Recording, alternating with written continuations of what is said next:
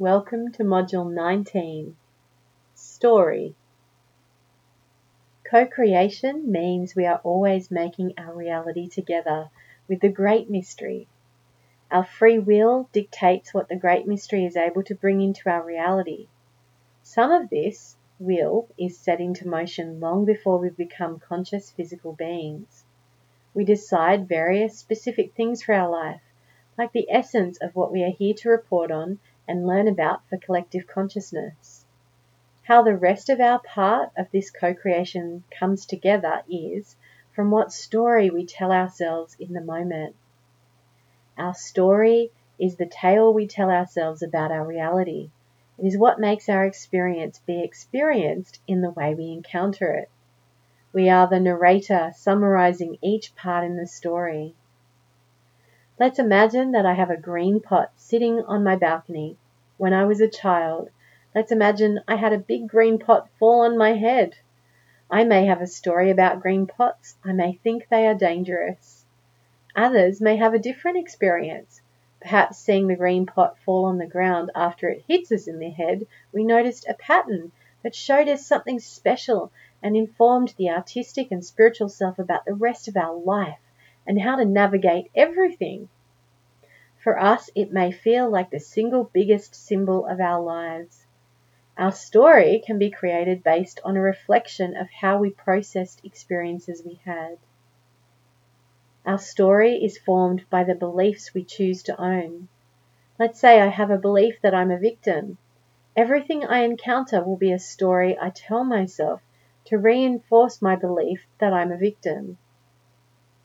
My manifestation will also be commanded by this story. I will manifest more experiences that confirm I am a victim, so my story continues to be as I imagine it should be. Another person may have a different story and encounter the exact same experience, but their reality of this experience will be totally different because of their storyline. Let's say two women have a miscarriage. Both lose their pregnancy at 5 weeks. One wanted to be a mother more than anything else in the world. The second had a different story. She didn't think she wanted children at all. To her, the parasite she was carrying was gone and good riddance. Her story makes her delighted and joyful to lose the pregnancy, while the story of the hopeful mother-to-be ensures she feels devastated. Reality is shaped by the story we tell ourselves. In science, they talk about this through quantum mechanics and the observer. The double-slit experiment is a great example of this. The light only forms into a particular reality once the observer views it. Scientifically, this proves we have the ultimate power about how our reality forms around us. Matter is not just matter. Nothing is finite, but instead is flexible based on the person observing reality. The multiverse actually exists with so many versions of possibility they are infinite. What reality you experience is based on what you superposition, and you do this through your story. Superpositioning is a sciencey way of saying what you focus on becomes the reality you experience. Over the last 20 plus years as a healer, I've seen this play out radically and obviously in my healing career. Two people can be encountering the same physical experience, like a new job.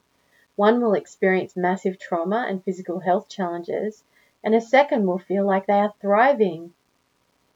The job environment can be giving them the exact same messages of encouragement and confirmation of success, yet they have a radically different experience and their health is affected. The first person gets really sick. The second person is more energized than ever before in their life. Someone who gets cancer always gives too much from their story's perspective and is inwardly angry about it. Anyone who has asthma has a story of guilt plaguing them. Anyone with inflammatory conditions continually tells an inward story of rage, masking where they feel hurt. They have actually not taken care of themselves. The body responds with so many conditions to the stories we tell ourselves. These conditions are the story making itself manifest in our bodies. Phobias are stories. I gave the example of my husband's needle phobia in a previous module, and mine of spiders recently too. These were stories we told ourselves, and they had a direct relationship to how we experience anxiety and physical responses. Other people love spiders and don't mind needles at all. Junkies probably love the feeling of the needle going in. The needle is the same, but the story for each person creates their reality. I saw a really clear example of how our story can affect reality this month. One of my dearest relatives, who has a long story of being unsupported and being unsafe, was back home after being released from hospital after a standard procedure. She began having a life-threatening complication while at home, and when she called the ambulance to pick her up and get her back to hospital, they refused to come and get her. Feeling very unsupported, as her story says, she got her way back to hospital, and once there, she said, "I only feel safe now I am back here." Her body manifested this post-op complication to get her back to where she felt safe. Now she's manifested needing a new life-threatening surgery, which will require her to stay in hospital for many weeks afterwards to recover. In her very own story, she is trying to feel supported and safe by co-creating physical reasons to stay in hospital. Experience is a story we have told ourselves. Sometimes this story is unconscious to us and hard to figure out even when we consider ourselves very conscious. As you have heard through these modules, I've been developing this mountain property for retreats and another space to live in. Over the last 4 years, I've had a myriad of challenges trying to get the personal house built. Earlier this month, I sat back and contemplated if I really wanted to live here. To my great surprise, I discovered there is a part of me, a strong part, that actually wants to not live here. Once I had this realization, within the space of a week, I found another house to buy, organized some extra finance to support the purchase, and will settle on it tomorrow. Every single thing has flowed seamlessly. This worked because my unconscious will became conscious to me. The Great Mystery, knowing this was the best outcome for me, helped make it happen because my story is a good one. The Great Mystery only ever supports what is good for us. Now I get to have the retreat here on this beautiful land and visit whenever I like, and have all sorts of other conveniences too. Babies are born into our story. They enter the field of mum and dad and all other primary caregivers. Whatever story is being told becomes true for the child also. This week I was a little tired from heading into hospital every day to see my relative. My son manifested a cold on the last day when I was telling myself I was actually feeling tired and needed a rest. Colds are the body being told a story of being tired and needing a rest. I didn't get a cold, but he did. Kids manifest their primary caregivers' stories fully until they're about 12 years old. So whatever unwellness or behavioral issues you see in your kids can be resolved by cleaning up your own energy and story. An argument with another person is a great example of stories and how they create our reality. There's a great example in a film called The Breakup, starring Jennifer Aniston, which always makes me smile about stories. She wants him to want to do the dishes. He says that he's never going to want to do dishes. To her, the dishes are a symbol in her story of his equal contribution of them caring about their life together. To him, they are just dishes, and he honestly doesn't feel inspired about washing dishes. Our story creates how we relate to others. Stories also always have a shadow and a light side. When one is a victim, one is also the perpetrator. When one is a savior, one is also a victim. The shadow of the archetype we see ourselves as in the story is always present. Are we the hero of our story? If so, we are also the villain. For example, my relative felt like a victim, yet they also feel like everyone else is powerless to help them. They experience both power over others and yet complete victimhood. Where we notice we belong to a particular archetype story, we should also research the opposite.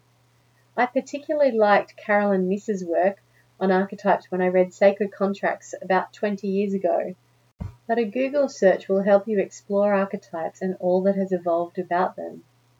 Especially when our story is so defined by the role we play in the tale we tell ourselves, shouldn't we understand the motivations of the actor we are playing? Sometimes these archetypes are helpful and positive for our lives, but sometimes they are not. We will need to keep them in check and monitor our balance with them. For example, I had an experience this week where the great mystery truly stumped me. Something happened that was wildly unexpected and disheartening for one of my favourite clients. I have a story that I normally have all the answers. Not always the me that is Avril, but the I am connected shaman who can tap into all that is. I wasn't meant to know something ahead of time, which I understood later, but this surprise at the time deeply affected me. I felt gutted. Despite the fact that this is not my life that is being lived, I felt much of the energy personally. As a professional healer, I must have empathy, but I cannot get involved in the energy of other people's lives. I deal with death and despair and heartache on a regular basis and have to remain in the energy of hope to be of service. If I join others in the tragedy their lives sometimes present, I would be useless and probably suicidal in a short time. So this example highlighted for me that I, in fact, do not know all the answers. I cannot because, like you all, I am always going to be mystified by the great mystery, sometimes. My story actually caused me a great deal of pain. It's one I again had to revisit to let go of. If we have an archetype that is negative for our lives, like the saver archetype that I'm describing here, we may need to revisit the story this creates in our thinking many times over the course of our lives. I have other stories that really help me. One I tell myself is that everything happens for a reason and that reason is always an act of love. This story helped me recenter and ask the right questions to get the clarity I needed around this situation. I was also able to reassure my relative by reminding them of that story that all things have a good outcome. This helped them get through the first 2 surgeries, which they were terrified of before. Our core stories define our experience.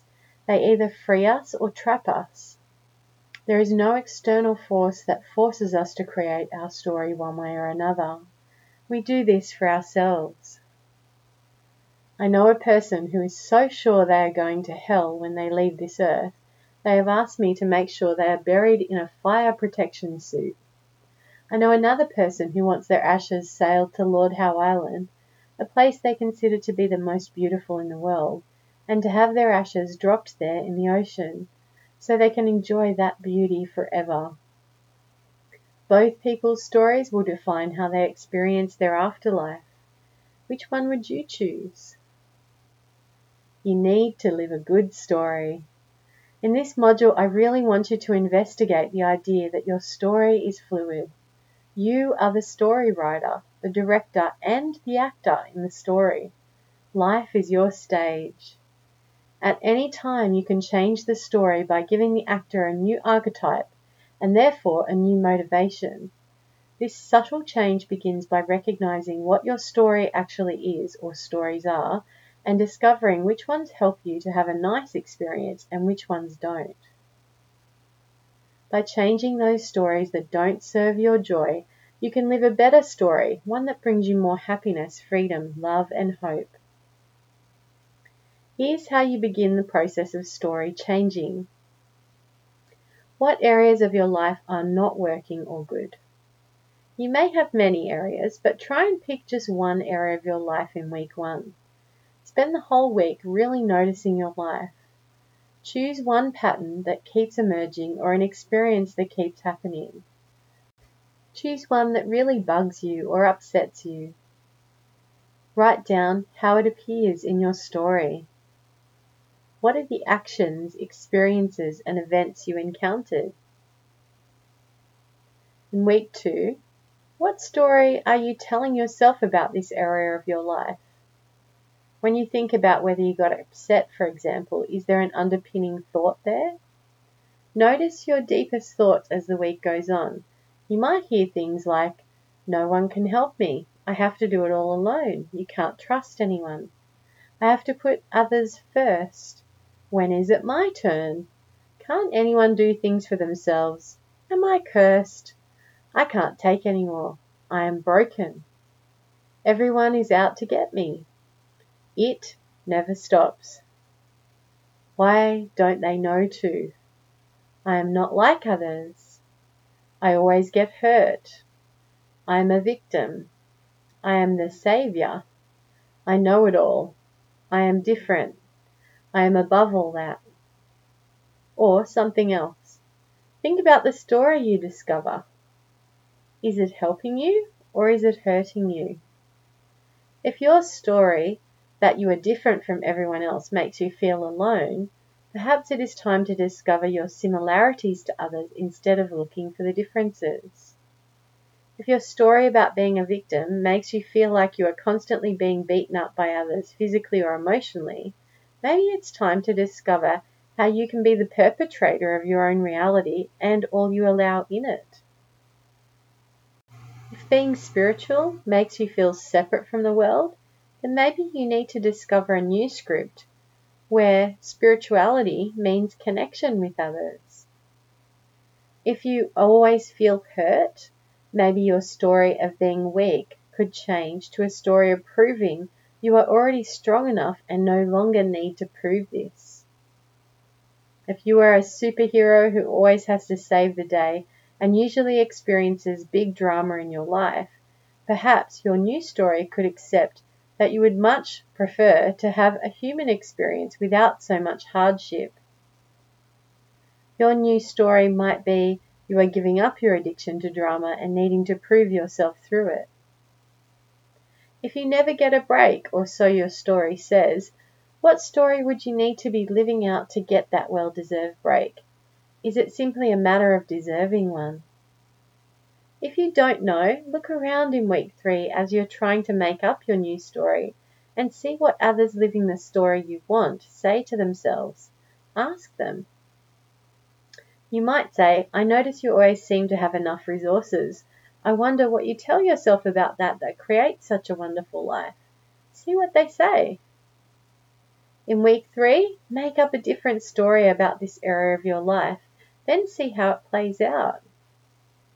Your story needs to be believable to you. If you want to wake up tomorrow and think you can fly and actually do it, that is unlikely. In the 3rd dimension, we are limited by time. Sometimes it takes time for things to fully anchor. I'm a big believer that for every year that you have done things one way, it takes a week to a month to reprogram yourself, depending on how strong your focus is. So think about that and consider how you can continue to reinforce your new story. I have always found jewelry helpful. I have one ring I wear when I need to give myself a break and remember I am human and make mistakes and that this is okay. I have another pendant when I wanted to remember the story that I am a divine being. I have a stick I took home from my vision quest in the desert which reminds me of the story that I can do anything. When you decide which stories you want to observe about yourself and your life, then set reminders to help you remember to tell these stories to yourself on a regular basis. It is time to live the best story you can and to fill your stage of life with the most joyous reality your inner director can co-create.